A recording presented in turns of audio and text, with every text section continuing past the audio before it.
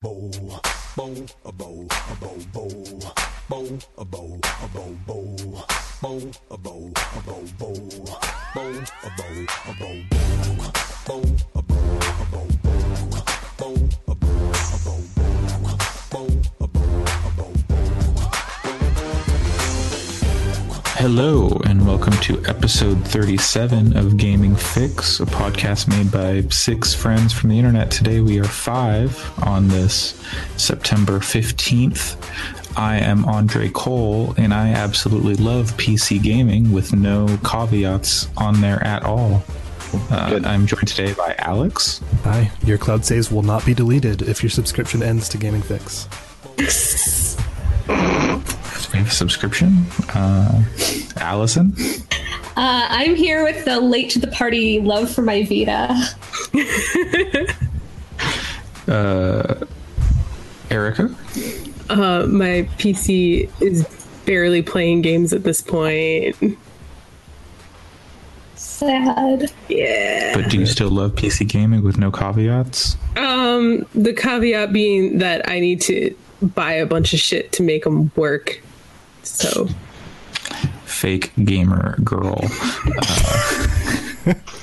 And Pat. I love PC gaming with no caveats. Yeah, that's fair. Now that there's finally a true good Call of Duty game coming to PC. Call of Duty 2. Call of Booty. Because I got a Blackout, BO. Call of Body Odor. Yeah, that's next year's game. Oh, who's making that one? Square Enix funny enough. Infinity Ward. Ooh. Respawn. Yeah, okay. Well, since Pat took us there, our best boy took us there, how about you tell us about what you brought this week? Wait. How was Vancouver? Oh, Vancouver's weird, man. I mean, the show is awesome. My partner and I went to go see Coheed and Cambria, which is both of our favorite band. And it was a really spectacular show. Protest the Hero opened for them. They're a really great Canadian prog metal band, also one of my favorite bands. So seeing them together was really cool. The venue was really cool. It was a neat. It was laid out well, and it sounded good from everywhere. We both drank way too much and stumbled around Vancouver looking for pizza afterwards, which it turns out is really easy to find there. They fucking love pizza. There's way more pizza there than in Seattle, which was kind of odd. But yeah, there's this moment, like we drove through, we saw a skyline on the horizon while we were driving past Surrey that we assumed we had gotten past Surrey, just near the American border. We assumed that was the Vancouver skyline. It turns out it was not. And then we drove, I'm still not clear on what that skyline was. We drove through some like pretty standard suburban stuff that was like cool. And then we drove through the rich neighborhood where like, I'm sure the houses are beautiful, but you couldn't see them because there were like 20-foot high hedges. You're talking about Burnaby? Yeah, I guess. I'm not positive, but yes, it was very, very wealthy. At one point, there were like 4 Porsches stopped around me at a stoplight in my rented Ford Fiesta. And then we came over the bridge. We went through like a nice shopping district. And as we came over the bridge, like my partner and I were both like, are you seeing what I'm seeing? Because this is really weird, right? This is weird to you too, right? Because all of the buildings look the same. And it turns out we were pulling into downtown Vancouver. Like that was Vancouver. And it was just a very odd experience. Like it felt like driving into a video game city because all the buildings looked the same. In fact, it felt like driving into like one of my coworkers, I showed him a picture and he said that actually looks like a shitty 90s disaster movie, like the CG city skyline that's about to get destroyed. It's weird. But once you're down on the ground, it's really nice. Like the actual, like people are really nice. City's really nice. There's tons of stuff to do. There's tons of food everywhere. Everything was pretty reasonably priced for being such an expensive city. Or at least that was my perception. So yeah, it was all right. Then I spent 2 days recovering from drinking too much and rocking out a little bit hard for my old bones. And so you recovered by playing some. Well, I got into Platinum and Spider-Man earlier this week. I don't really have. I'm sure we'll have more to talk about with that later on. But I played some 2 Point Hospital and some of the Call of Duty Blackout beta. My 2 Point Hospital thoughts are pretty limited. I would say I played the first 2 levels to 3 stars because the way that the levels work, you get star ratings. So you get to 1 star and then you can move on to the next hospital, or you can stay and continue to play at the one you're at. So I stayed on the first 2 and got to 3 stars. They were pretty easy to do, but that's not really a criticism because it was also a lot of fun. And, I know it gets a lot more challenging and there's more decisions to make. There weren't a lot of choices. That's the one thing about it so far that I've been a little bit like, I don't know. It's very charming and looks gorgeous and plays really nicely. But I didn't find myself really making choices. It was more like, it felt like, oh, the queue got long enough for this room, so I need to make another one of those. But I have a feeling that will get more complex as time goes on. Definitely. They introduce things really slowly. Right, which is fine. That's not really a criticism because it wasn't a big time sink to get through those levels. I spent probably a half hour maybe on each of them, maybe 45 minutes. So it wasn't as if they were like super, super time consuming.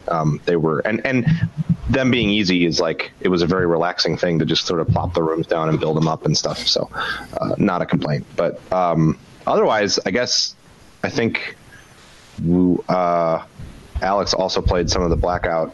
And you did too, right, Andre? Or no, it was available to preload, but not actually play for if you didn't pre-order. So I'm going to play it today. Gotcha. I watched like the Giant Bomb unfinished or whatever. Yep. Yeah. I think I like that mode quite a bit. I've played probably 5 or 6 rounds since last night. My first, as I knew would happen, my first round I got to number 3 and I almost won, but instead of charging someone with a sniper rifle at close range, I decided to take cover, and then the other person that was in the very small circle killed me from behind. So I should have won the match, but I screwed up. And then since then I've just kind of played to get into as many fights as possible as quickly as possible. So the next closest I got to is like number 35 or something. But that game seems like a much more polished PUBG that plays like Call of Duty. And from what I've heard from some people, they think that that's not enough, but I don't know. I think that's it's if you like the feel of Call of Duty with the movement and aiming down the sights and all that sort of stuff, that's what it feels like, rather than the more methodical kind of Arma-like feel that PUBG has. And I don't know that I'd say one is better than the other, but I tend to prefer the more arcadey feel that Call of Duty has, even though I respect the more milsim feel of something like PUBG. And having stuff like perks that you can pop is interesting. Plus, some of the weapons are wild, which is cool too. What system are you playing on? I'm on PC. Yeah. Okay. I was going to say, I've been playing the beta on the PS4. I've played solos, I've played squads, and most recently I played the new mode they added today, the close quarter ones. I don't think they put those on PC. Oh, okay. What is that? Close quarter is the circles start restricting faster, and all that's on the maps is SMGs and shotguns. That's cool. Okay. It's awesome. Actually pretty good. I'm usually not that kind of player, but I think it's actually pretty good. Oh, yeah. That's a good way to train with that stuff, too, because there's lots of those kinds of weapons around when you play the full matches, too. Yeah, so I think that mode is actually, if you like Call of Duty, that's more of the Call of Duty, and the standard mode, if you're playing duos or whatever, that kind of just feels like PUBG. But for console, I don't know how it is for PC because that's mouse and keyboard, but in terms of how it is laid out on a controller, I think it's the best UI and stuff of any of the Battle Royale games, more so than Fortnite or PUBG. Just because the way the menus work and everything like that is just really intuitive, unlike both of those games. Fortnite has a thing where it's got all the building and stuff, so you've got to have all the materials and whatnot, and then Fortnite's menu is just ridiculous. Right. And that's a lot of managing too, like going back and forth between building and shooting. And I never got, and whenever I played Fortnite, which wasn't very much, I never got really good at that. So I think in the few times I've played Fortnite, I don't think I've built something once just because I couldn't handle doing both. It's hard. So Pat, I assume you've seen like the console like UI and stuff, right? Mm-hmm. How does that compare to the PC stuff? And so the PC stuff is great because you can right click once you hit escape to pull up your inventory, and you can right click and you get a cursor. So it's just a straight mouse cursor. So you can drag items around and stuff in the UI. The only thing I haven't figured out yet, because I haven't combed the keyboard shortcuts, is I haven't seen the quick way to equip perks. So I'm not really sure how that works. If I have one criticism of it beyond just saying maybe, the one criticism I have of it, if beyond, if you don't like the way Call of Duty feels, this isn't for you, is it's not very clear as to how the inventory stuff works. Like, I'm sure if I stopped and sat for a while and looked at all the different slots and everything, it would make more sense. But it's not quite as intuitive as I felt PUBG was, where PUBG was just like, you got the stuff in your backpack on the left and the stuff on your body on the right, whereas the inventory layout in Call of Duty is like your devices and your medical stuff in one section, and then you got your weapons and each of their different attachment slots, and then you got the perk section, and it's not as... And like when you go to loot somebody else's stuff, it's kind of hard sometimes to parse, like, okay, what if this is mine and what if this is theirs, when you're trying to move very quickly. That's something that'll come with time, and I'm sure in the full release they'll probably include some kind of like tutorial system to introduce you to how the mode works, because they're going to be onboarding a bunch of people that have never played a battle royale and have just played a lot of Call of Duty. So I'm not really that worried about it, but that stuff is a little odd.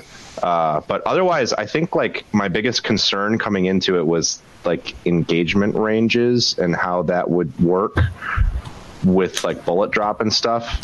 And it seems to be from what I've played that, and Ben Pack from Giant Bomb was sort of talking about this too, and I think what he understood is correct, that when you hit a certain range, it does start doing a ballistics model with bullet drop. Yep. But when you're within a certain range, it's just hit scan like Call of Duty, and it feels kind of awesome, actually. I think it's really cool. Yeah, that's exactly how I saw it working. I actually experimented with that a little bit, just kind of like taking one of the assault rifles, I don't remember which one, and just kind of shooting at a wall next to me, and then shooting at a further wall next to me, and then using a 4x scope, and then shooting it at the top of a mountain. And yeah, after a certain range, you actually start seeing like the ballistics. Yeah.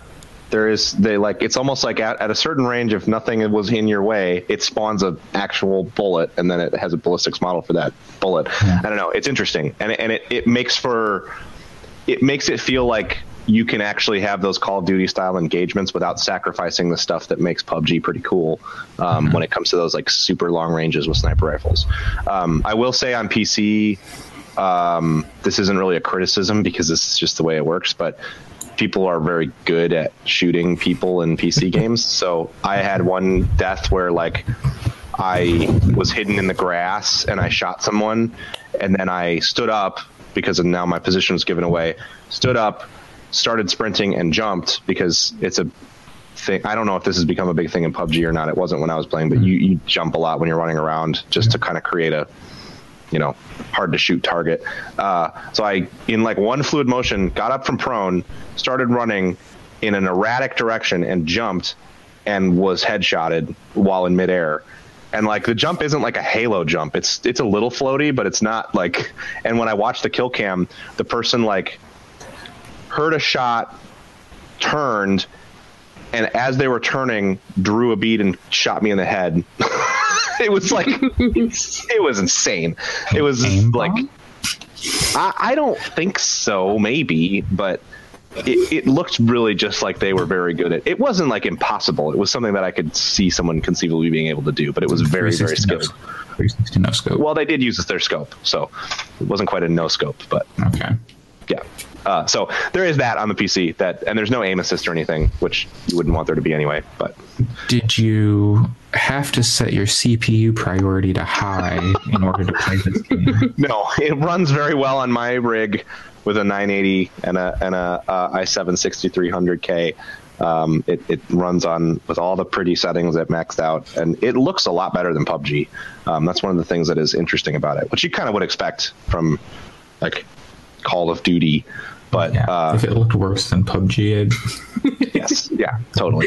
And it's interesting because since they pulled in different maps to kind of hodgepodge the PUBG, like the Blackout map, it's sometimes a little jarring, and I think that the transitions could be smoother from like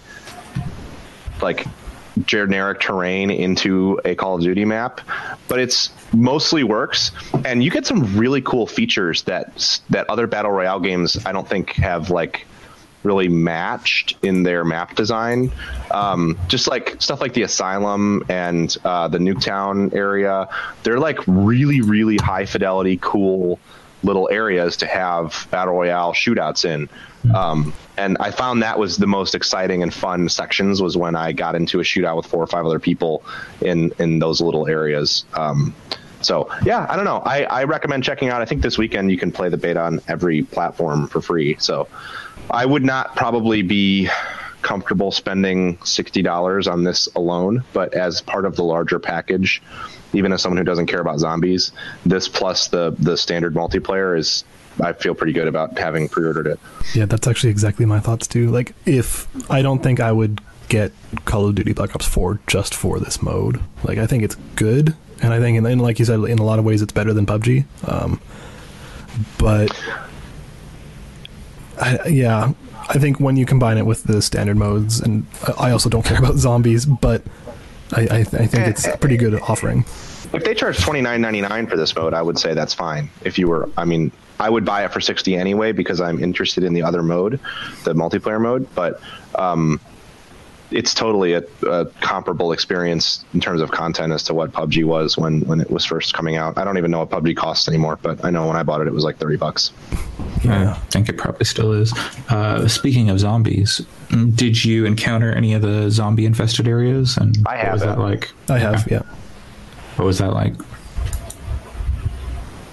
It was weird. So specifically, Cheska and I were playing, and we ran into the lighthouse area. So I don't know if you've been there, Pat. I have not. So we were there, and then I don't know if the zombies spawn immediately or if it's like close to when the first circle starts converging, but there weren't zombies there when we started, and then there suddenly were, and yeah, it made things a lot more complicated, that's for sure. I don't know if it made things more fun. And I don't know how many zombies are you talking about? Pardon? Like, how many zombies are like? Is it? It was like 6 at a time. 6. Okay, and are they hard to kill? I haven't played like zombies since like World at War or something. They probably had about as much health as a standard human player. So okay. It's not like you were like two-shotting them and then they were down, but so if they got you, if they kind of ganged up on you, you'd be in trouble. But the question some people had was if zombie-infested areas have better loot, and I would say yes, because we have to imagine they do. Yeah, we came away from that area with like a couple legendary weapons, because you do see legendary weapons on the ground. They like kind of glow gold. Those are cool. Do they glow gold in your hands? No. But like the reason they're legendary is like they're like, oh, this is the standard version, but it has all this stuff already on it. Like it has a foregrip, it has a really nice scope, it has everything just already included. So I think that I'd be really curious to see how the gear spawns work versus zombie spawns. I haven't seen any zombies. I tried dropping at Asylum because I wanted to see if maybe like they spawn at specific places all the time. First of all, Asylum is a great map and like a good Call of Duty map, and it's really creepy because there's like ambient noises that happen while you're there, even if there aren't zombies there. When I dropped there, no zombies showed up, and I was there for a good third of the match, and there wasn't any particularly good loot there either. But I also at one point dropped right at the beginning at the like cargo dock area. I forget what that's called. And I happened to see a crate, and it didn't come from a supply drop because it was right at the beginning of the match, and it was in a shipping container. And and it had 2 legendary guns in it. In fact, I think it had like 3 or 4 legendary guns in it, but I can only carry 2. And it had level 2 armor and a bunch of health stuff. So like that's part of the reason I managed to get to the number 3 in my first game, because I had all that stuff. So I wonder if maybe the gear spawned and that zombies would have spawned there if I stuck around or something. Yeah, I think that might be the case. Because I left as soon as I found that I found it, like I dropped and it was literally in front of me right when I hit the ground. So I picked up all that stuff and then just booked it. So yeah, it could be that they spawn after the last player drops, or like you said, when the circle starts converging. I don't know. Very interesting. I look forward to playing that probably after we get off this call. So maybe I'll talk about that next week. We'll see. By the way, Pat, what was the player count for your games? Because actually I've been seeing my player count's been going up. Like yesterday I saw it at 88. People have been talking about how it was at 80, but yeah, it was at 88 for me yesterday. I think they're slowly ramping it up over the course of the period to see how many players they can get in without it breaking. I played a game with 88 earlier today. Yeah. The first game I played last night was at like 67, and then today I played one at like 74, and then one at 80, and then one at 88. It could also be player count. I don't know. It could be number of people that were available for a match looking. Yeah. I mean, I feel like a lot of people, it was Battlefield that pre-order numbers were supposedly down on, so Call of Duty, I imagine, is still pretty high. It's doing fine. The people were super hot wall running, right? So it's got to be up there. No, they did take out wall running. Yes, there is no wall running. One of the cool things, we can move on after this. Also, I just checked. It is that close quarters mode is in PC right now. It just wasn't live this morning. I recommend that. I'm going to try it later. One of the coolest things about this mode that I think is the ultimate thing that puts me over the edge on it, over wanting to play this instead of PUBG, is all of the like tech equipment, some of which was like equipment, some of which was kill streak rewards, is in this game. So like in that round where I got to number 3, the reason someone was able to sneak up behind me was because they had an RC car.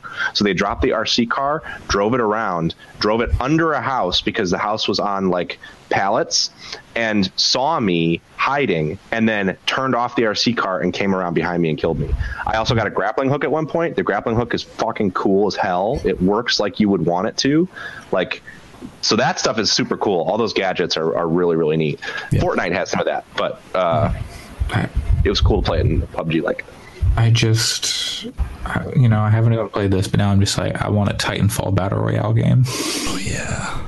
You and me both. That would be sweet. Wait, would there still be Titans? Oh, of course. Yeah, okay. Absolutely. Maybe we'll do the war of having a Titanfall without Titans. Like a Titan, they're not like impossible to take out solo. Like, it's easier if you have people with you and stuff, or like another Titan. But like, it's totally possible to get together or just to by yourself get around and blow it up. So I think it wouldn't be too unfair. I just want another Titanfall game. Well, that'll happen. Yeah, I know it will. I know it will. Every time Vin Zampella with a hat at a conference. Every time there's, I don't know if you guys see, like PlayStation actually has a lot of sales these days, which is really cool. But on these sales. But every time they have a sale, there's always the Battlefield 1 and Titanfall 2 bundle for like $5. It sucks because I recently, I guess I haven't really mentioned this on the cast, but I recently picked up, maybe I did, an Xbox. So I've been playing Xbox games here and there. Alyssa has been playing them more because she's playing The Witcher again. I grabbed that Battlefield bundle because there was a Battlefield anniversary bundle that had 4 Hardline and 1 in it, so you get 2 good games for $25. And you couldn't buy a bundle that did not include Hardline, so whatever. So anyway, and you got all the DLC and everything, which is great. But they also have that Titanfall 2 Battlefield 1 bundle that's on sale, but Titanfall 2 isn't on sale by itself.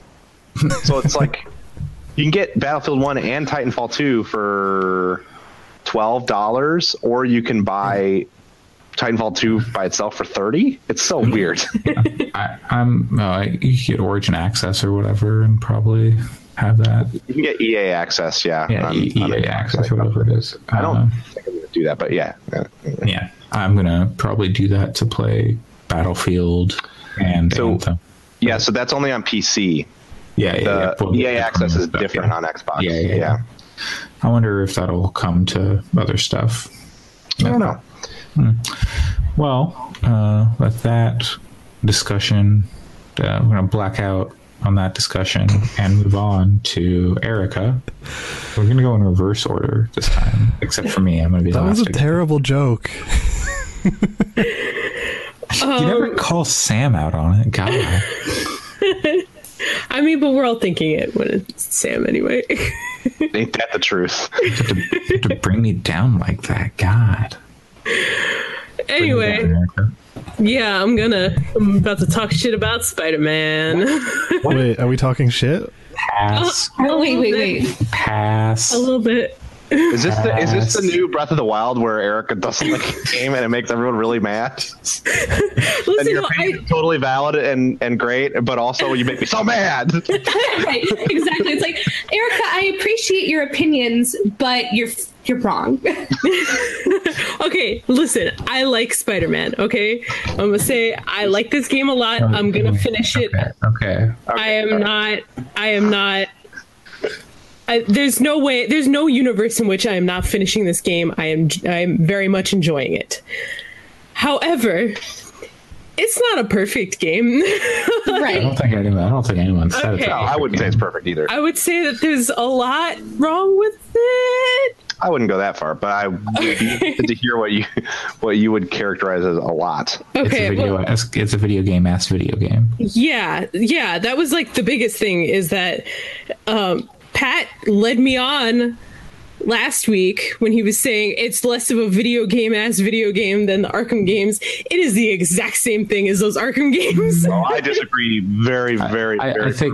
I think the writing is above and beyond that. Like the writing is better than video game video game writing. I think the writing is very good, but it's in between all the video game, open world stuff. Yeah, like I'm not that far into the game. I didn't actually have a ton of time to play it this week, so I'm actually only just a few hours in, but so I haven't seen that much story, but what I have seen so far I think is really good. But like I don't like that I have to go run around and take a picture of a building to make my map better, and I have to go fuck around with like descramble like my thing so I can spy on all of the citizens of New York. Like the towers are definitely the dumbest thing in that game. Yeah, it is like as an activity. Like 2 seconds. Like, yeah, they don't last very long though. That's the thing. Like, but they get you to Spider Cop. Like that's my problem is that also, I mean, this is not a hot take. I've seen so many articles on it this week. Like Spider Cop? But they turned Spider-Man's a cop now. Like Spider-Man's always been a cop. Yeah, he's always been a cop. I think I agree that he's always been a cop, but there are a couple of moments in the game that it's really jarring. With the surveillance towers especially, and then also whenever you have to deal with a drug bust. That's like... Spider-Man hates drug dealers. He really does. Always really hates them. I'm not arguing that like it's not been a problematic element of the comics. Like it's something that I would think is totally fair to take issue with from a critique of the character, and because this is a lens through which we're viewing the character, I'm not saying it's invalid in this case too, but it has definitely he has always been a cop. I read like I don't think the take is like wrong, but I've read some stuff where people are like, Spider-Man's always been at odds with the NYPD, and like that's just not true if you read Spider-Man comics. It's only because he's a vigilante. Yeah, but it's not like Batman where like they hunt him down and stuff. Like there are arcs where that happens, but by and large, like Spider-Man sides with Stark in Civil War. Like he's always been on the side of the like register the superheroes. I'm a cop. Like that protect the NYPD. Yeah. Right. And I don't know if I necessarily think like, oh, this is out of character. I just personally wish that the game addressed it more. And maybe it does near the end, but I'm like 50% of the way through and I'm like, it'd be nice if like the game was aware of this. It doesn't spoil anything to say that it does not address it in a way that you would want it to. I think those surveillance towers in particular, I think Insomniac is smart enough to know how ridiculous they are and how insane it is that Spider-Man just goes on along with it. Another aspect of Spider-Man's character is that he's super naive about everything until he gets burned. So my suspicion is that in the next game, there will be, again, no, it's not a spoiler, like Oscorp and Spider-Man are at odds constantly in the comics, and the fact that they're not in this world tells me that probably for the next game there's going to be a complete collapse, and you maybe will do a sequence where you take out all of the surveillance cameras. It's hard to know because we're talking about 2018's Marvel Spider-Man. Yeah. So I think that if it bothers you, I don't think it's like invalid or wrong for it to. But I imagine that will be a plot point that gets revisited. I feel like, in 2018, it just put a really bad taste in my mouth. And that, like, I was just like, I'm not real excited about doing any of this stuff. And I don't like that, he's not questioning at all. Like, I mean, at the very beginning of the game, when you bust Fisk, there's kind of like a line that's just like, oh, I guess we took out all the dirty cops then, sort of, where they like implied that, like they got rid of every problem that the police have. All in one. Like, we're talking about the NYPD here. Yeah. A couple of dirty cops is not dealing with it. Yeah. So for me, it's not that there's like a systematic problem. It's not a few bad apples. So having this like, okay, we've taken out all the bad cops. So now we can have all the rest of the cops and Spider-Man spy on the rest of all of our citizens at all times because of these weird towers that we all think are okay and just never address. It feels gross to me in 2018. I kind of accepted the fantasy of, and I very much do not in other things. So that's why I don't want to sound dismissive at all, because I think that you have a point.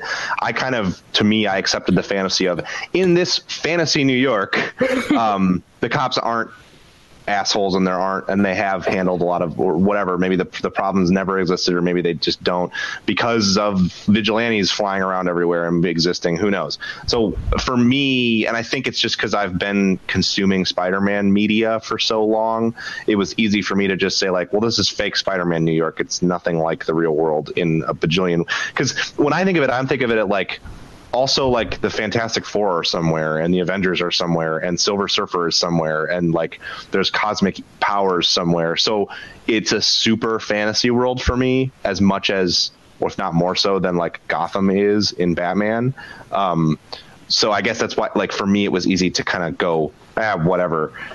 If it were trying to portray itself as realistic, I would have not been able to, and I totally see why someone else would look at it and go like, this is whack. So I'm not trying to dismiss the criticism. And I think for me, for me, it's I definitely, it's one of those things where it kind of like it's something like that pops up in the game, and I'm like, that's a little weird, but I'm almost 50% done with everything, so I'm like, I'm over 50%, and so it's like it's not necessarily going to stop me from enjoying every last bit of this game and looking forward to a sequel. But it was a moment where I was like, okay, I don't know if I appreciate this message. Yeah, that's kind of where I'm at. Like, it's not going to stop me from playing the game. I'm going to continue playing the game. I'm enjoying what I'm playing so far. Everything about that game feels really good. The combat's really good. The swinging's amazing, and like, it's just that. When I'm playing it, I feel a little yucky. Yeah, I guess I never interpreted it as like necessarily like the surveillance stuff is just weird, but that just felt very video gamey to me, and I think it's going to come up again in the future because it's very clearly, it feels like that's like an Oscorp thing and less of a police thing. Like, Osborn is the mayor, and we know he's corrupt anyway, and the mayor said you're going to use these towers. Less like the NYPD saying, "Hey, let's spy on everyone," and more like that's kind of how I don't know if that's like super explicit though. It's not. I'm just saying that's how it filtered through my brain. And part of the thing is the only person who really comments on any of that is Jonah. JJ. Right. It's in the midst of all his like ramblings about how Spider-Man is a menace and a threat, and how he's, he's hacking into the police surveillance, like the police surveillance stuff is a bad idea, and now Spider-Man is hacking into it and he's spying on us. Yeah. And I think they know. Some of that tells me that I think they know how weird that is. And then as far as the other general police stuff, it didn't come off to me as like trying to, like, it didn't come off to me as like Insomniac saying like, we stand with police, blue lives matter. It just seems very much like generic superhero police stuff. But other people may interpret it differently, and that's totally fair. I mean, it's a thing that, it's open to interpretation. I think it would have bothered me a lot less if it were just like Spider-Man using his own tech stuff. Like, okay, I've set up these weird satellites and I'm spying on the people of New York instead of the police are spying on the people of New York. Or even like, oh, this police has this whole satellite network and I'm just going to attach my own spider thing onto their network. So you still have to do the towers gamery thing, but it's not. The way it's used in the game though is basically just for like setting up like police, like so you can hear police scanner stuff. Basically, even so, it's not even like, oh, this is giving you access, like not filled in your map, but it's not giving you access to like, oh, we've got. Like you're watching all these cameras because it's like part of missions or anything. It's very ambiguous as to how it even works in the first place. Since they directly call them surveillance towers, I'm willing to accept that it's probably gross. I'm just the way that you use them is just like you hear the police scanner because you're not like Spider-Man's going and doing stuff. But I mean, I feel like they could have probably framed it differently so that it wouldn't come across as icky. But or as icky. I mean, they might have if they're intending it for who knows future game or anything. But that's part of why I think that specific plot thing is going, or that device is going to become a major element of the next game in a antagonistic way. Because, I mean, or Insomniac's just completely fucking stupid. Those are the two options. Either one, it's going to come up again as like a wait a minute, maybe we shouldn't have done this, or two. They're totally okay with a surveillance state, which, like, no one is. I don't want to believe that they're stupid because the rest of this game is. Yeah, exactly. Yeah. No one thinks that that's like okay and hunky dory to have surveillance towers everywhere, except for like government agents. If you want to play a game that's against the surveillance state, go play Infamous Second Son. Exactly. Or Watch Dogs. Right. There's been enough of those. I don't know. I'm pretty sure it's going to come up again. Then I look forward to enjoy my surveillance state fantasy. My fantasy world is a surveillance state. It's like, not so much fantasy. So Erica, they still don't know who Spider-Man is. So what the fuck? I have a question for you, Erica. Yes. As the resident New Yorker, how do you feel about their depiction of the city? Okay, Sam was like, this is New York. This is 100% New York. This is not New York. I don't know what he is talking about. So, I mean, there are like... Everyone who lives in New York, that's what I've heard. That's like, yeah. Like, I think the parks look really good. They look a lot like parks I've seen in Manhattan. Maybe except for maybe Central Park, I think actually doesn't look that good, but the rest of them do, like the smaller ones do. But and then like the building models that they pull directly, like the landmarks and everything, those all look like the landmarks, but I feel like kind of everything else is like building. Like it's not like I've seen this building. This looks so much like New York, and it's more like it's just a building. But I don't know. Right, that's how I felt too, having been to New York about 6 times, and when you go past Rockefeller Center, it's like, oh yeah, this is what it looks like. Or Radio City Music Hall looks a pretty big landmarks, but then there are certain points when I'm going through the upper West Side or something, and I'm like, this doesn't really feel like the Upper West Side. I guess, but it doesn't feel like it.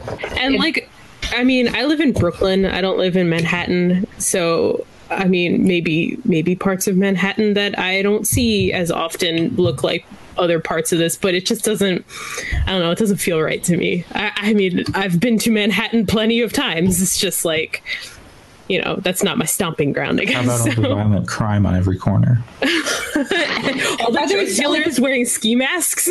All the drug dealers wearing ski masks in Manhattan. Like kidnappings where people are shoved into trunks like 5 times a day.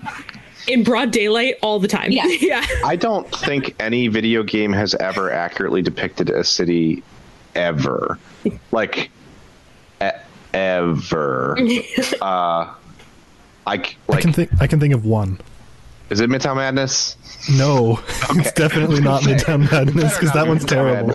But I'm thinking of MDK2, where they have a satellite image of Edmonton being destroyed because Edmonton's a fucking wasteland and that place is terrible. Don't go to Edmonton. I guess the Getaway maybe is a lot like London. I've never been to London, so I don't know. How about Driver San Francisco? That was pretty good. I don't know. Maybe Watch Dogs 2 is a good San Francisco. I don't know. Well, I don't know. It's like incredibly condensed, though. It's like 4 That's the thing. That's what I'm getting at. So, are you looking for more something that's like 1-to-1? Not 1-to-1, but that actually nails. I feel like Grand Theft Auto nails the feel. I've got it. Fallout 4.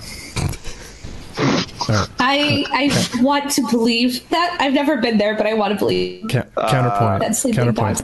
L.A. Noire. Yeah, so that was the one that I was going to say is maybe because like I'm thinking of like in terms of other superhero games that Spider-Man gets compared to.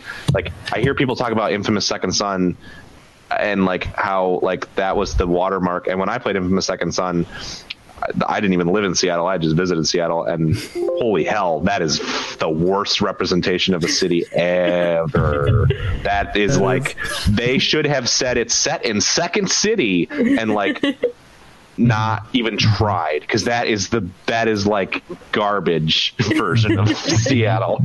So I think I hear what you're saying, Erica, because when people talk about how great that game is, I'm like, it's nothing like the real Seattle, and it kills the game for me. So I can see how it being a poor representation would impact your enjoyment. I'm not like mad at it. It's fine. Yeah. It's just like, you know, whatever.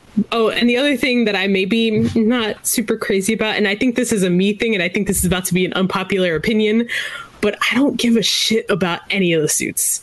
Any of them. I don't think Spider-Man has ever had a suit. There is one you will give a shit about. Okay.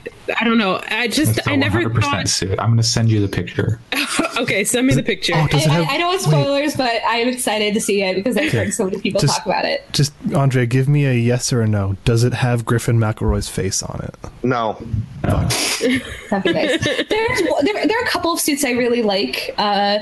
Erica, do you care about spoilers at all? No, go right ahead. I literally have never cared about a Spider-Man suit in my life. Wait, audience, spoilers.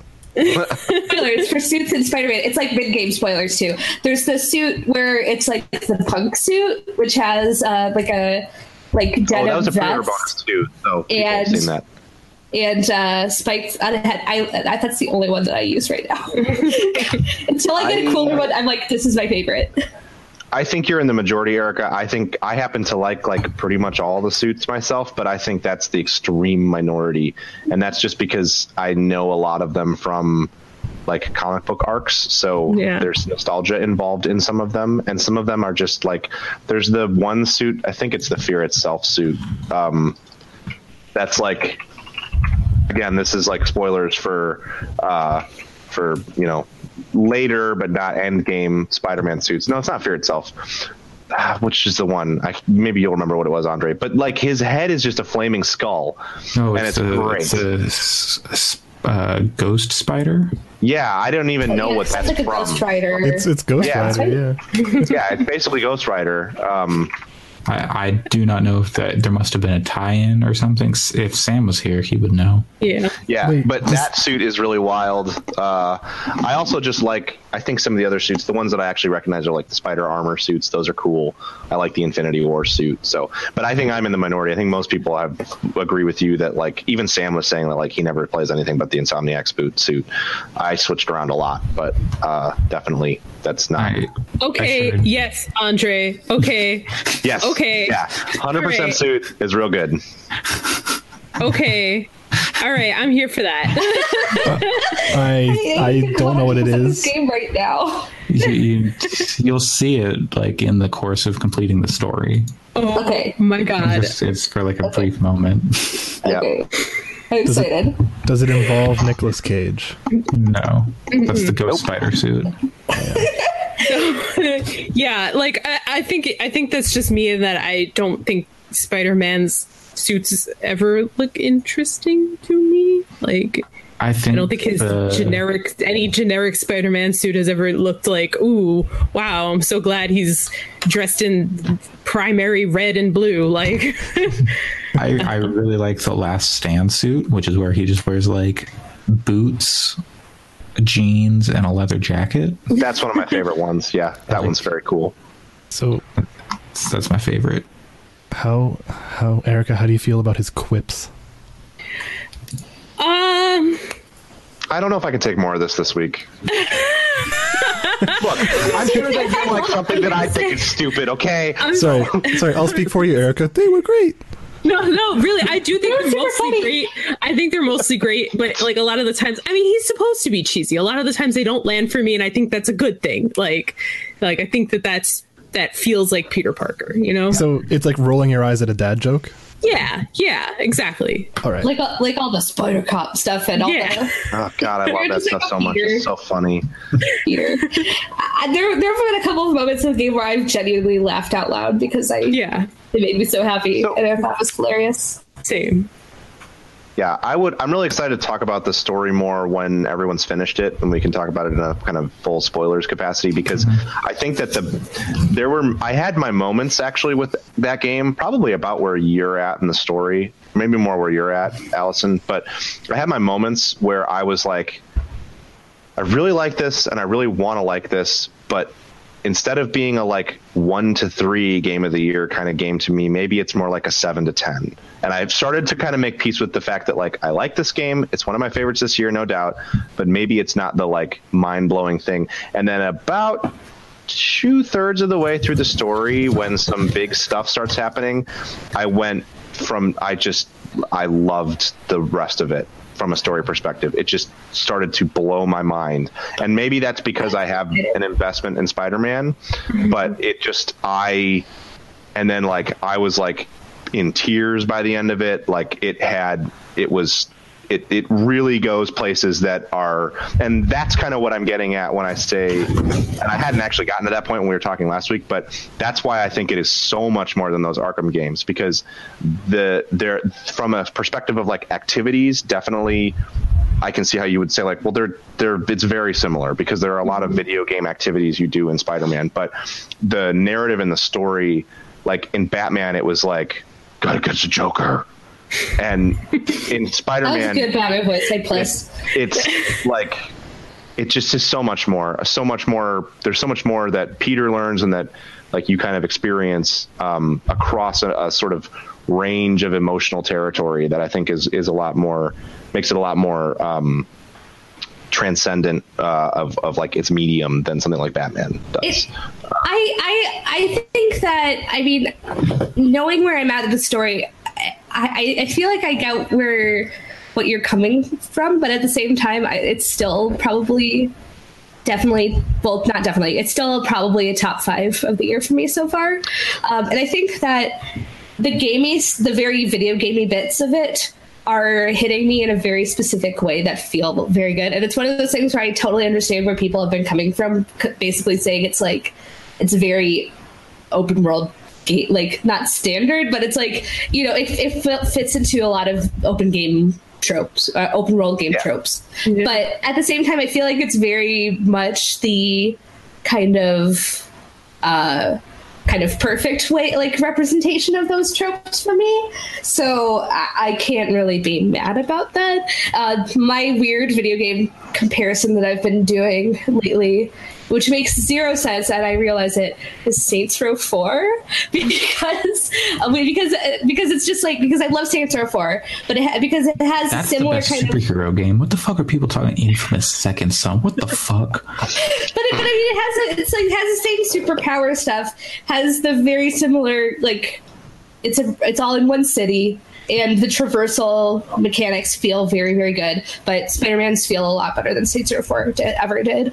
But it just feels very polished and fun to just run around the city and take weird photos and, like, jump around and collect backpacks. And the line where he's just like, I want a lifetime supply of backpacks, there's one in one of them, that made me laugh so loud. I was like, good one game. I was wondering where he got all the backpacks. But even just like I just feel like the activities are all varied enough that I'm not pissed off at any of them yet, and I'm enjoying them all well enough so that it's like the open worldy bits kind of sustain me, but then I also like the story, and I have a weird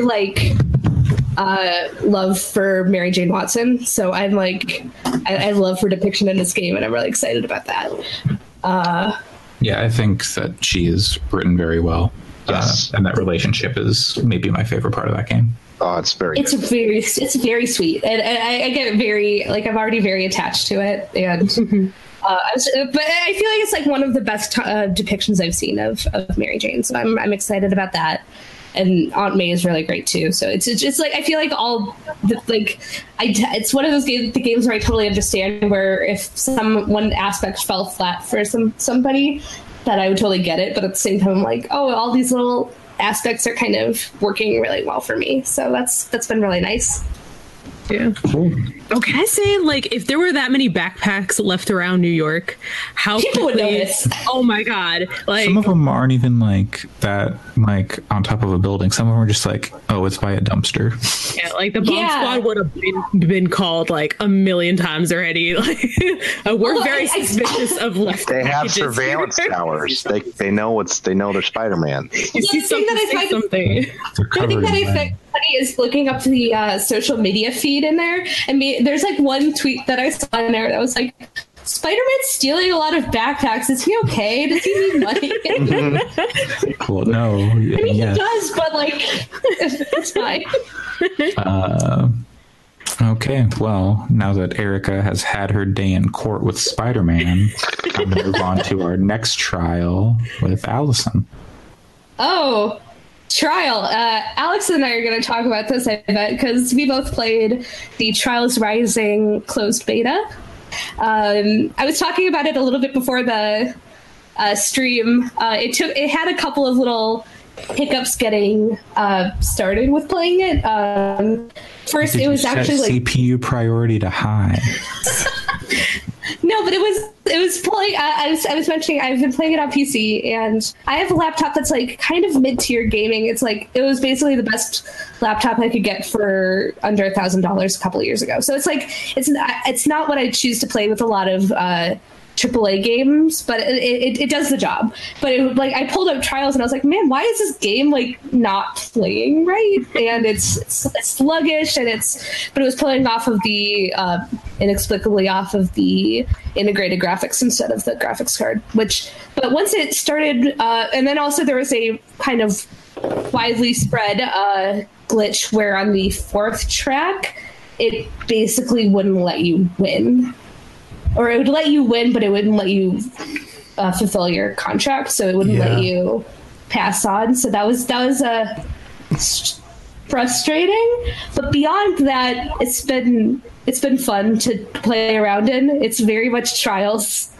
Like it's like I feel like that's the best way to describe it, is if you've played Trials and you like Trials, it's certainly more Trials, but it's How a very put out Trials Tribulations.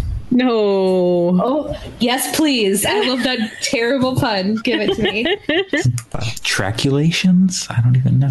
No. Why hasn't there been a Phoenix Wright and Trials crossover? Wow! Imagine you just come up and jump on your bike. Yeah, and it just says objection in the background as you're at the peak of the jump, and then you fall off and die. They're gonna put it. Is this game coming to Switch? There's gonna be an amiibo. Right, amiibo. This would be pretty fun on Switch, but I'd say that about every game. Yeah, except no, it wouldn't, because those controllers are awful.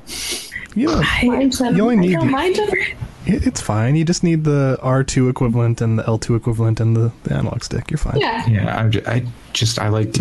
I like using for trials. I like having like the analog triggers to get That's true. That makes sense. more control to feather that throttle. That is real good on Xbox One. So one thing Allison was I've been using mentioning, an Xbox One controller for PC, and that felt really good. yeah, but yeah, one thing Allison was mentioning. One thing they changed. If you guys have played old Trials games, the gate to get to new levels was always how many medals you have. But now the gate is completing these contracted challenges. So it's like, okay, by the time you get to the end of this track, do 4 front flips or spend 5 seconds upside down, like that kind of stuff. You can get a gold, but if you don't complete the contracts, then you don't actually unlock the next levels. So that seems maybe like does it seem like the contracts get harder as you go on, or is it like just their like daily contracts or something? No, they're set in stone. It's what locks you, it's what gates your progression. But I would say the levels get harder. It's basically like you have specific sponsors, and so it's basically like, oh, the sponsor is sponsoring you through playing, and it wants you to do this, and then you might get to a harder one, I guess, and playing this. But I think it adds a lot of life to the tracks, because the first one was like, oh, we want you to, it might be like finish it super quickly, but then another one might be on the same track and be like, do 5 wheelies, or you can only crash 4 times to make while finishing this track, or spend a certain amount of time in the air, do a certain number of front flips. So that it definitely adds some life to the tracks instead of just completing them, which has been fun. I would agree. I think a lot of the challenges are good, but I've actually had a lot of problems specifically with the front and back flip ones. I don't know, how far have you gotten, Allison? Like, have you gotten to medium tracks, hard tracks? I've gotten to medium tracks. I haven't gotten much further than that. There's the challenge to get to Europe. Yep. In past, I've done some of the Europe stuff, but I haven't really gotten too much farther. So one thing I should say, this beta is actually really big. Like, there's a lot of tracks. There's a lot of stuff to do. like you're in Europe. I am currently in Asia and Africa, which is like the hard and extreme tracks. And when you start getting to the harder and extreme tracks, like, the challenges are still cool, but I feel like they kind of get a little bit unfair because. So let's say, for example, it's one of my challenges is on this track that says do 4 front flips and 4 back flips. On the easier tracks, that's super easy because you're getting tons of airtime. On this one, you don't get much airtime at all. So getting those flips, you have to kind of play the track over and over and figure out where you can actually do them. But there's this one thing it does where I think it's actually a really, really bad design choice, where it's like, okay, let's say there's one checkpoint at the top of the hill and one checkpoint at the bottom of the hill. So if you do your front flips and you get 2 front flips and you land at that next checkpoint, okay, you've got 2 front flips done. So you go a little bit past that checkpoint and you fall over, like you crash or whatever, so you have to restart at the previous checkpoint, like that second one at the bottom of the hill. It takes those front flips you did away. Yeah. Because it's like, oh, you could have just done like 30 front flips and then landed at the checkpoint, and then we would have counted that. No. But like the fact that you got past that checkpoint and then it took those away was just like, oh god, because this level's so hard. So yeah, I've mine have so far been pretty easy, to the point where my biggest issues were the ones where it's like you can only crash 5 times and then do 5 front flips or whatever, and my urge with those challenges was to try to get rid of them right away, which is not a good urge with some of these tracks, because because the first hill might be like only give you a little bit of air, so I'm just like, time to do some front flips, and then I'd crash and it would be disastrous. But I feel like that could get kind of potentially frustrating in some of the harder tracks, but it hasn't been too much of an issue for me yet, but I'm not as far as you. But yeah, the game is really good though. Like, I've played all the Trials games so far, including the Flash one, and I think this one is significantly better than Fusion. Cool. I thought Fusion was okay, but like with the whole trick system and stuff, it just felt kind of I didn't like Fusion. Yeah, like I thought until you got to the trick system, I thought Fusion was good.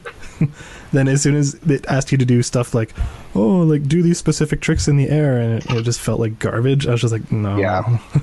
But this game feels more akin to like Trials HD or maybe Trials Evolution, but better than both of those. I would say it's actually probably in terms of like all the Trials games, it's probably my favorite so far. But its difficulty ramp gets really, really it gets hard really fast.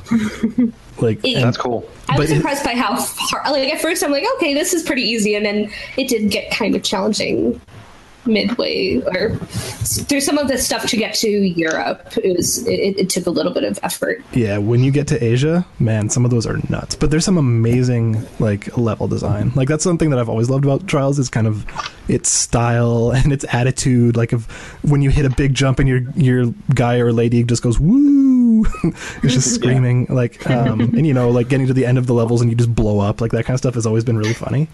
But there's like really amazing level design, which is pretty crazy considering this is their fourth game. Like there's some really creative stuff. Like one of them is you're on an airplane that's like a cargo plane that is like going down, like it's like on fire and stuff. So occasionally you'll hit like I don't know, turbulence or something like that, and then everything will just kind of like you'll be like in zero gravity for like a second and a half. Like everything, all the cargo and stuff will start floating for a little bit, then slam down. Like it's cute. It's really cool, and they make really good use of physics in this game. Like it's just, yeah, it's really excellent so far. I'm definitely going to pick it up. Awesome. Oh, for sure, me too. It just feels very, very good to play. And I don't know if I actually played the Flash one, but I definitely played a lot of Flash games like this back in the day when I had like zero money and played a lot of Flash games. And there's something really just very satisfying about the core kind of physicsy gameplay of it. So it's very fun. Yeah, no, it's comes heavily recommended. You mentioning like zero gravity stuff, has Trials ever gone to the moon? I don't remember. I feel like there's been low gravity stuff in Trials, but I don't remember if it was on the moon. And then if this seems to be going to the continents, what if the last level is on the moon, the 8th continent? What if it's secretly Wolfenstein 2? Or what if in Trials the Earth was flat? Well, I mean, it is in reality too, so it'd be a pretty, accurate. It's Trials is the most realistic video game. But I don't know if. I think you can still sign up. Like at the time of recording this podcast, you can still sign up and probably get in. It looks like the official release is February next year. Yeah, I think they pushed it. It was supposed to be later this year, but they pushed it. Yeah. But I think if you can still get into the beta, do it. It's free. It's great. Yeah. I've been playing a lot of Spider-Man today, but after talking about this, I might have to go play more Trials because that was really fun. They talked a lot at E3 about like the Trials University, Trials U or whatever it was, like the tutorial stuff. Is any of that in the beta, or is it just like figure it out yourself? No, none of that's in the beta. Yeah, I haven't seen any of that. Oh, it has loot boxes. Yeah, that was weird. I was like, the first time it popped up, I was like, oh no. So wait, do you have to like drive over it to open them? No. So you have a persistent level for your character, and every time you gain a level, you gain a loot box. And there's also I forget what they call them, like the challenges. Do you remember what they're called? Like the challengers. So they're like, there's going to be these specific ghosts that you have to beat on the specific track. Yeah. That gives you a different, like, higher tier of loot box that has, like, legendary items. But, like, it's all cosmetic, obviously. And, like, there's some pretty great stuff in there. Like, one of them is an emote that you can do that's a dab. So, obviously, I was really into that. There's another one. I'm glad you saw that because I was definitely... I went into a thing where everybody else was dabbing, and I wanted to send it to you. Okay. Yeah, it's so good. You dab while riding the motorcycle? It's ahead of the game. Yeah, it's during, like, the loading screen where you see all your competitors. So they're just standing there like dabbing. What if they were in the air and they were just like boom, snap? Pretty good too. But you don't like a trick system, but you like that. Yeah, if you could dab, that'd make it better. But one of the things I have is on top of my helmet, I have a little tiny Shiba Inu that just kind of sits there. Oh, So it's like really weird stuff. So it's not that bad. Well, that sounds fun. And in the shadow of that, the back end of this podcast, I'm going to talk about the new Tomb Raider, Shadow of the Tomb Raider, which that's a Tomb Raider-esque Tomb Raider game, or at least based on, it's like, compared to the most recent 2 Tomb Raider games, it's more of that. What is nice about it is you start off and you have all the abilities, or you have like the abilities from the previous games. Like you have the rope arrows, you have the fire arrows. You're not like, oh, I have to like find some rope. Like she has that. She has gained these abilities in the past, and so it doesn't feel like, okay, now I got to ramp up again and like learn all this stuff. Cool, which is nice. Yeah. Plays how you expect if you've played those games. So like a lot of people have been talking about Laura's characterization in this game. Like a lot of the reviews either seem to really like it or think she's like really flat. I just got to like the hub area. Like you get to a village and you kind of branch out from the village to go to different places. And Laura's kind of a monster, it seems. And like you got that impression from the previous games where like she was just murdering people like straight up. Without, like the first game, it was like survival. She was like strung up and she had to like get out and like fight for survival. Second game, she was a little more murderous, but it was definitely like a, I'm protecting these indigenous people or whatever, and like trying to stop them from getting this mythical artifact. But now she just likes to kill. So she's really following the Nathan Drake trajectory. Actually, the trajectory she followed in the old Tomb Raider games too. I have not played much of the old Tomb Raider games, but Nathan Drake, he kept like the happy-go-lucky, like, oh, haha, whoops, kind of like, he was like the same guy the whole way through. Like, he kind of learned to curb his destructive stuff towards the end, theoretically.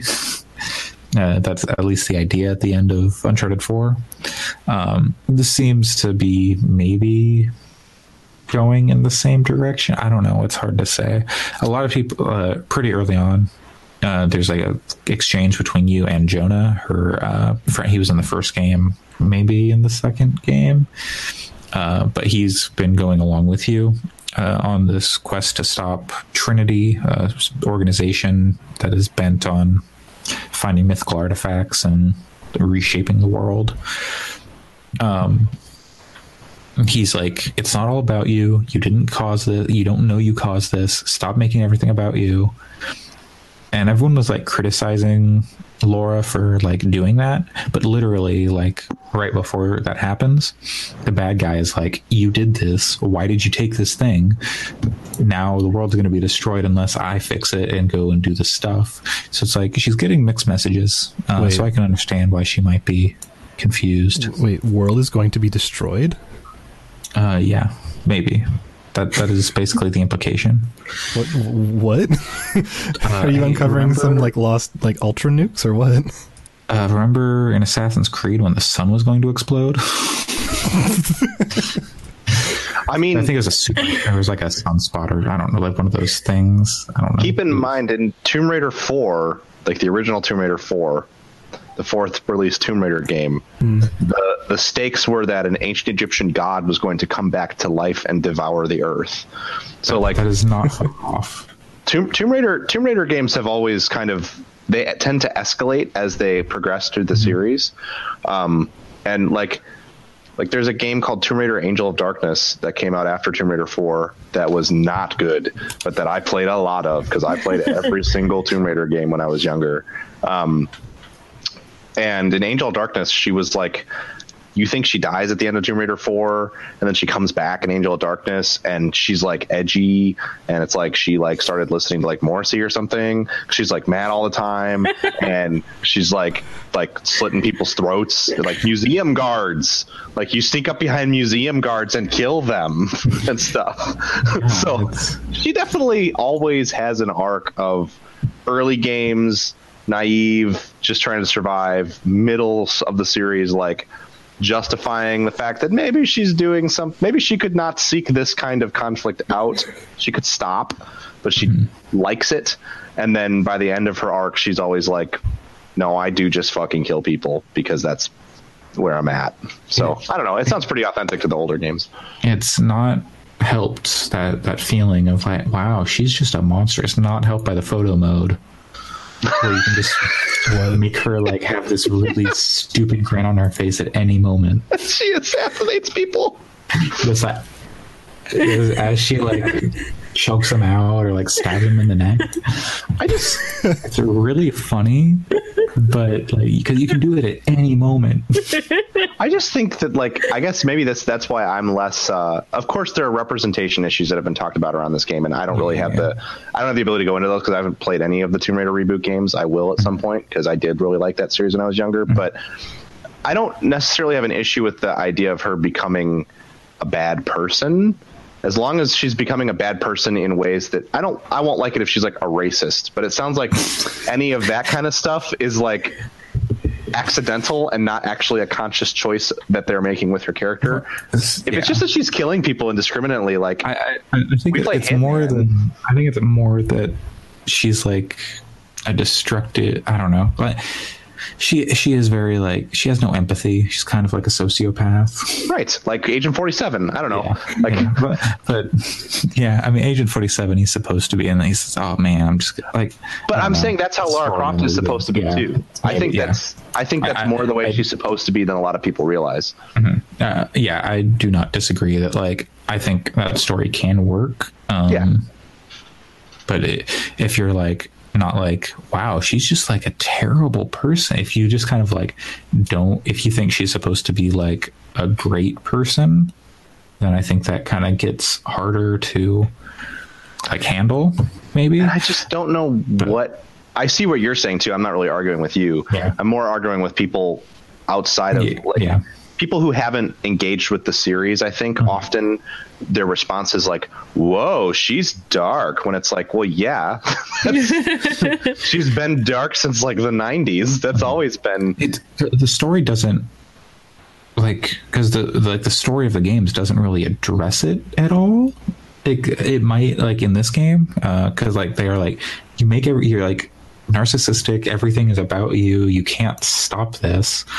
But like just the way she like just indiscriminately murders people, and then you get into a point where Jonah is like has a guy down and like you're defending yourself, and he like hits the guy with like a pistol, and then Laura's like, stop, after you like choked out and like killed like 4 people, but Laura's like, no, don't kill him. Like, what? Yeah, it's always kind of been a subtext in the older games, and I think it maybe is accidental, and it maybe that's accidental here too, but I always kind of read it as like she doesn't really, it's almost like she's like disassociative or something. Like when she's murdering people, she doesn't really seem to think about it. And then when she's confronted with other acts of violence that she's not perpetrating, she's like, oh, wow. And that's kind of always been an aspect of her character that I don't know how intentional it is, but I've always bought it as she's got some issues. And yeah. So I don't know. Sounds interesting. Yes, I look forward to seeing. I am intrigued to see how it goes based on like the writing and how it's gone so far. I can see where some people take issues with things like the immersive mode, which has everyone speak in their native tongue, but then Laura's like, people speak Spanish to Laura and she just responds in English. And it's what? Okay. You probably know Spanish, but it's like a weird. And they understand her because of course they do, because she speaks English. What sounds weird to me about it is that she doesn't know how to speak Spanish. The part where she speaks English to them and they speak their language to her doesn't sound that crazy to me, because like I have been in those situations in like France and stuff where like people understand English and I understand French but can't really speak each other. Peruvian jungle, and like they could reasonably know English. People can learn things, but you're in like rural ass Peru, and like all these old people probably don't speak English, like probably not. So the fact that everyone just like that you just speak English to, like if it was like broken phrasing or anything like that, they were like trying to communicate, or like a character who was there to help. It seems like she should have just spoke Spanish. She's a world traveling archaeologist. She has to know how to speak Spanish. There's no way. So they left that out. Beyond weird story stuff and characterization, murdery stuff, how's the game? It's like I said at the beginning, it's another one of those games. I think it's fun. I really enjoyed the first two games. It's not like a massive evolution or anything like that. No, like I said, you start off with like the rope arrows and the fire arrows. Like you do have a moment where you get everything taken away, but then you pretty quickly get it back. It's they do the abilities, and then they go, oh, where did it all go? So it's you gotta get your stuff back. I never played Prototype, but within like an hour of losing that stuff, you have it mostly all back. So yeah, it's like if you the tombs are really good. I think like there are a lot of challenge tombs and crypts, and I think the puzzles are fun and they're pretty substantial. In like the first one, they were pretty tiny, like they were kind of spread out, but they were like a single room or something, pretty small. In the newer one, they're a bit bigger, and you unlock like craftable boots or like top parts, unlockable boots and blouses.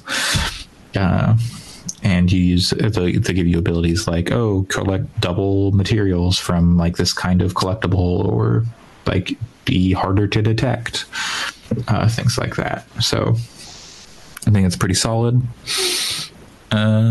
Just if you have performance issues, CPU priority to high on the PC. Oh, I mean, I have performance issues, but they're never mind. No. CPU priority to high on your penis. No. Erica. And with that, actually, before we totally also Forza Horizon 4, that demo seems good. I've had performance issues with that. I mostly fixed it with CPU priority to high, but then the game crashes sometimes. But it looks like the issues you were having, other people were having too. Yeah. So I am kind of curious. We don't have to go in depth, but like, I would be interested to know what everyone's like game that they're most looking forward to as we kind of hit the end of the year is. I might have to say Smash. Yeah. Now let me look at a list of games. Yeah, I'm looking at a list of games as well. Right now too. So I'm kind of thinking of like off the top of your dome, the game that you know is coming. I don't. We don't have to get too analytical. There's a lot of games. I can tell. Probably then is honestly like the Katamari. I was looking up. No, that's fair. Is Katamari Damacy coming out? Yeah, it's December. Yeah. That's a fair reason. And it's like that's honestly probably it for you. My new game is probably still Assassin's Creed Odyssey, but Katamari Damacy's I'm so excited. I'm 4 fucking Steins Gate games coming out in 4 days. What the fuck? No, there's Steins Gate Ultimate. Oh, no, never mind. There's 3 Steins Gate games. One's Star Control. I thought it was Steins Gate. Steins Gate 8-bit, Steins Gate Elite, Steins Gate Linear Bounded Phenogram. So that's all part of Elite. It's just they're probably going to be separate downloads. But one is Switch only, one is PS4 only, one is Nintendo Switch, PS4, and Vita. The 8-bit one is probably the one for 3. All 3 of them, right? Nope, 8-bit is Switch. Elite is the one that has all 3. Okay, gotcha. Yeah, Elite, and then the 8. Yeah, the 8-bit one exists, but anyway, we can get into that another time. I can tell you which games I'm not excited for because I don't care. Red Dead.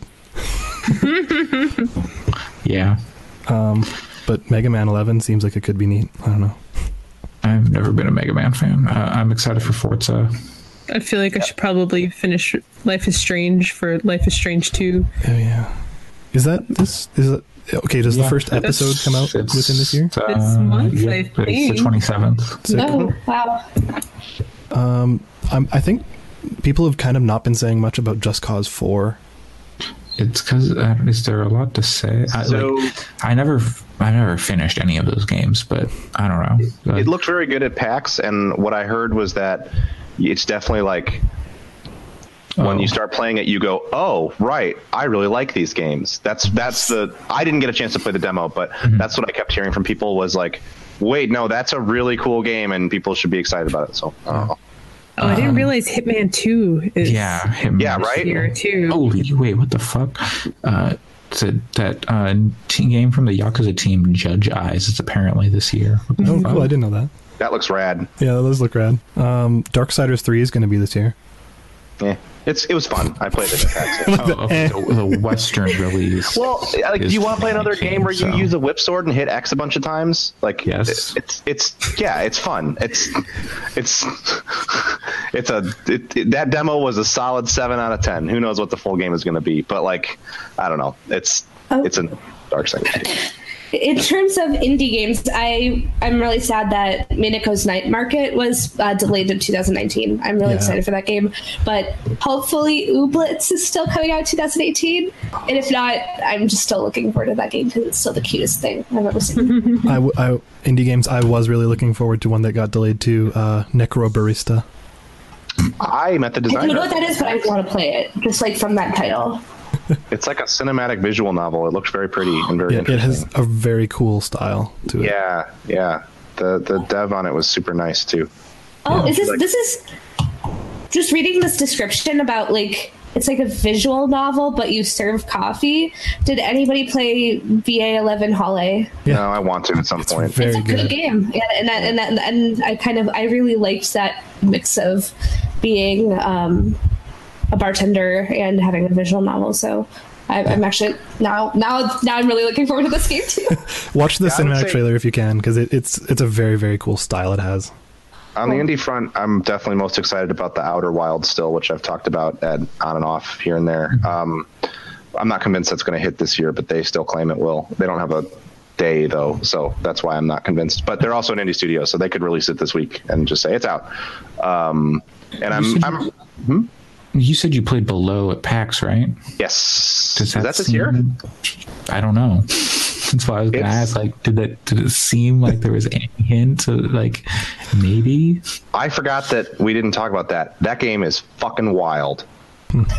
That game is like, it's like Zelda Dark Souls, I guess. That's like the closest I would like Link to the Past and Dark Souls, but they don't tell you how anything works in that game. And I was talking to, I forget his name, but the lead designer on it was telling me that like, that's the idea and they're not going to.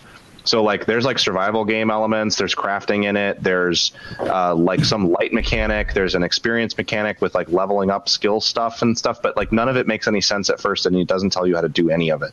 And it's also a roguelike because you die and you start back at the beginning. So that game is really, really weird. It seems like it's ready to go from what I played. The demo, I think, was just the whole game, but they ask you to stop eventually. They had it set up with like beanbag chairs and they were kind of watching everybody play it. I don't know. It looks like the release at Wikipedia is still listed as TBA 2018, so that could come out whenever. Is Super Meat Boy Forever, is that still coming out this year? I thought it came out. I don't have any interest in playing it, but it says it's again the initial release date is still listed as 2018, but okay. Yeah, I don't know. Lots of question marks. Year Zero, was that weird kung fu game? Like sorry, which one? Rat game? Year Zero? Oh, I'm not sure. No, it's something else. That was BioFreak. No, Bioforge? Biomutant, yeah. Bioforge is a different game. best. Mutant Zero is turn-based XCOM combat with a duck with a gun. Yeah, it's not really. It looks like my thing. Okay. It's based on an existing IP, I believe, a British one. I can't remember what exactly. It's like a comic book or a miniatures game. I should know the answer to this, but yeah, it doesn't matter. I don't. Yeah, it doesn't matter. I don't care. It's a tabletop RPG. That's what it is. Are any of you going to play that My Heroes One Justice or whatever? I'm interested in it. Yeah, me too. It looks really good. It looks. I think it's made by the same team who did Dragon Ball Z Fighters. I don't think so. That was a Bandai joint. Let's see. Yeah, like Yeah. Either way, that game does look really fantastic. Like, it looks like a good representation of all of the characters and their abilities and stuff like that. So yeah, it's more that I care about the IP, so I will play it. You know. That's fair. Okay. Erica, on that note, even though I know you might be AFK and you're kind of taking pictures of kitty cats or something, have you caught up board to game set up and pizza's now rolling all over it and destroying it? Beautiful. So, have you caught up to My Hero, by the way? No, Xavier. When are we gonna watch My Hero Academia? Oh, God damn it. He's too busy dealing with pizza. Yeah, it's extremely good, by the way. That's all I want to do. He won't let me watch it without him. So then all he wants to do is play board games. So, and I've had it with board games. Wait, last week weren't you kind of high on board games? You're like, yeah, this is pretty good. I've been playing at least one every single day, and I'm done with them. I'm done with them. I am broken by this game. I don't remember what it's called. What's it called? Gaia Project. There are so many things going on. I can't keep track of all of them. It's too much, and I'm done. Allison, I have to show you something. Yeah. So this model came out this week. That is beautiful. Oh my God, I want it. The Escape Craft. It's its own ship. I want it. All right, Yeah, so it's real for good. audio description or visual description for our audio listeners, he's holding up a big purple dildo. No. And it's Escape Craft. No, it's the new it's the new X-wing model of Where's the Millennium Escape Falcon. pod? I'm going to try to. I'm hopefully if I can leave this cold. Fantasy Flight. I live an annoying distance from the Fantasy Flight Game Center, but I like a doable distance from public transit. So I'm going to try to go on Wednesday to their launch event for X-Wing. So we'll see. I live an annoying distance from the Fantasy Flight Game Center in that it's a 2.5 day drive away. See, for me, it's like just far enough away that it's not someplace I would go to normally, but it is doable by public transit. So I will probably go out of my way to go to their launch event because I feel like if there's any place for me to learn how to play X-Wing, it's probably there. So I'll probably go be like, teach me X-Wing, please. Speaking of X-Wing, aren't you stepping away pretty soon, Pat? Yes, I'm going to go play X-Wing in Yes. 10 minutes. So with that, we're gonna wrap up so Pat can go be a fucking nerd. Yeah, I'll send lots of pictures exclusively to Andre. Oh, good. I love X-Wings. Actually, I am not flying a single X-Wing today. Are you gonna play an A-wing? Nope. Y-wing? Who here has heard of a Z95? That's what I thought. Nerd. Bad Dragon. Who here has heard of a Star Viper? Oh, that's from Bad Dragon. That is 100% a Bad Dragon product. Did you know that Bad Dragon products all just have people's names? It's like Andy. Anyway,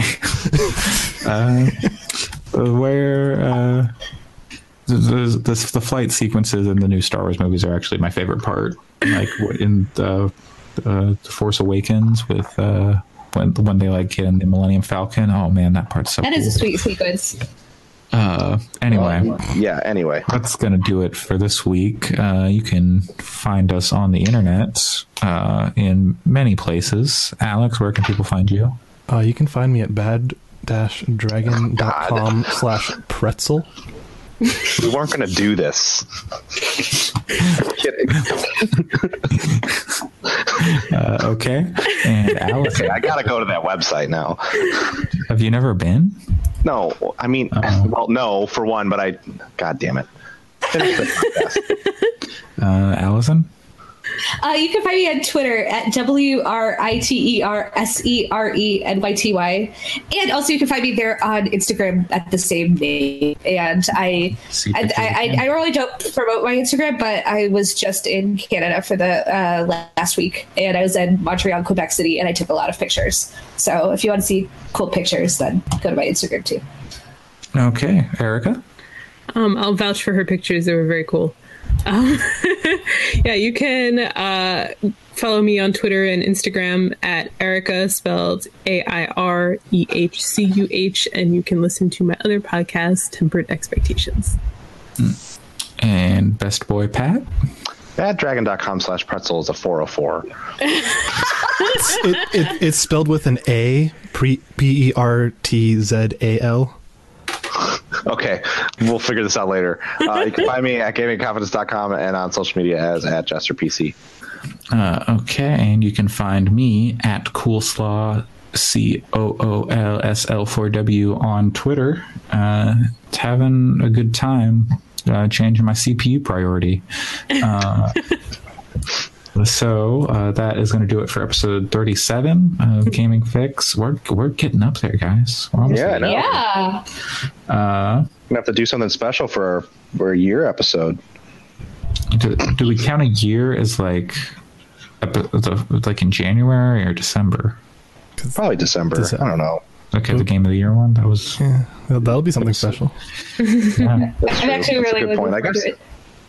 I guess since we started as a game with the Game of the Year podcast, like every year we're just kind of like, doing the Game of the Year thing for our anniversary celebrations. This is just we're building up to Game of the Year every year, all the time. Right. I mean, this year, I was like hoping this year was going to be like a quieter year because last year there were so many games, but I feel like the longer this year has gone on, I'm like, dang, there's not a lot of games this year. Yeah, we're going to have to chat about how we're going to handle some of that stuff. Yeah. I agree. Yes. Anyway. And if I'm going to have to rush to finish God of War. Figure it out. We'll figure it out. Yeah. Okay. God of War. You should finish God of War. I'm going to do that. I need to do that. Anyway. Okay. Right, anyway. Goodbye, everybody. Have a good one. Enjoy your X-Wings.